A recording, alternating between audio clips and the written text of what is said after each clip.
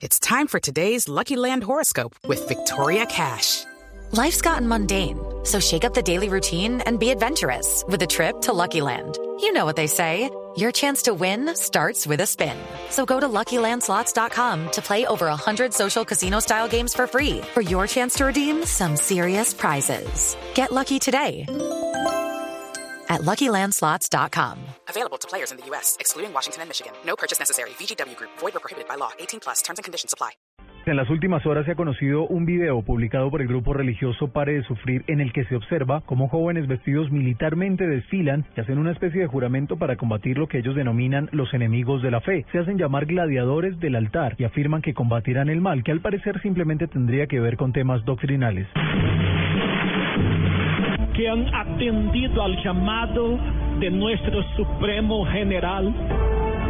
Juramento de los gladiadores en Colombia. Señor, tú que eres autor de la vida,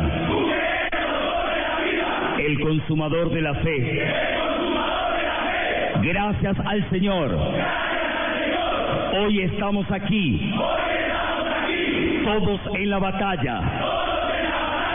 Somos gladiadores de tu altar. La organización religiosa no se ha referido al tema aún. Algunos analistas en Brasil han dicho que la idea es netamente simbólica y no bélica como algunos podrían sugerir. En Colombia, de igual manera, una gran cantidad de feligreses están en este grupo. Juan Esteban Silva, Blue Radio.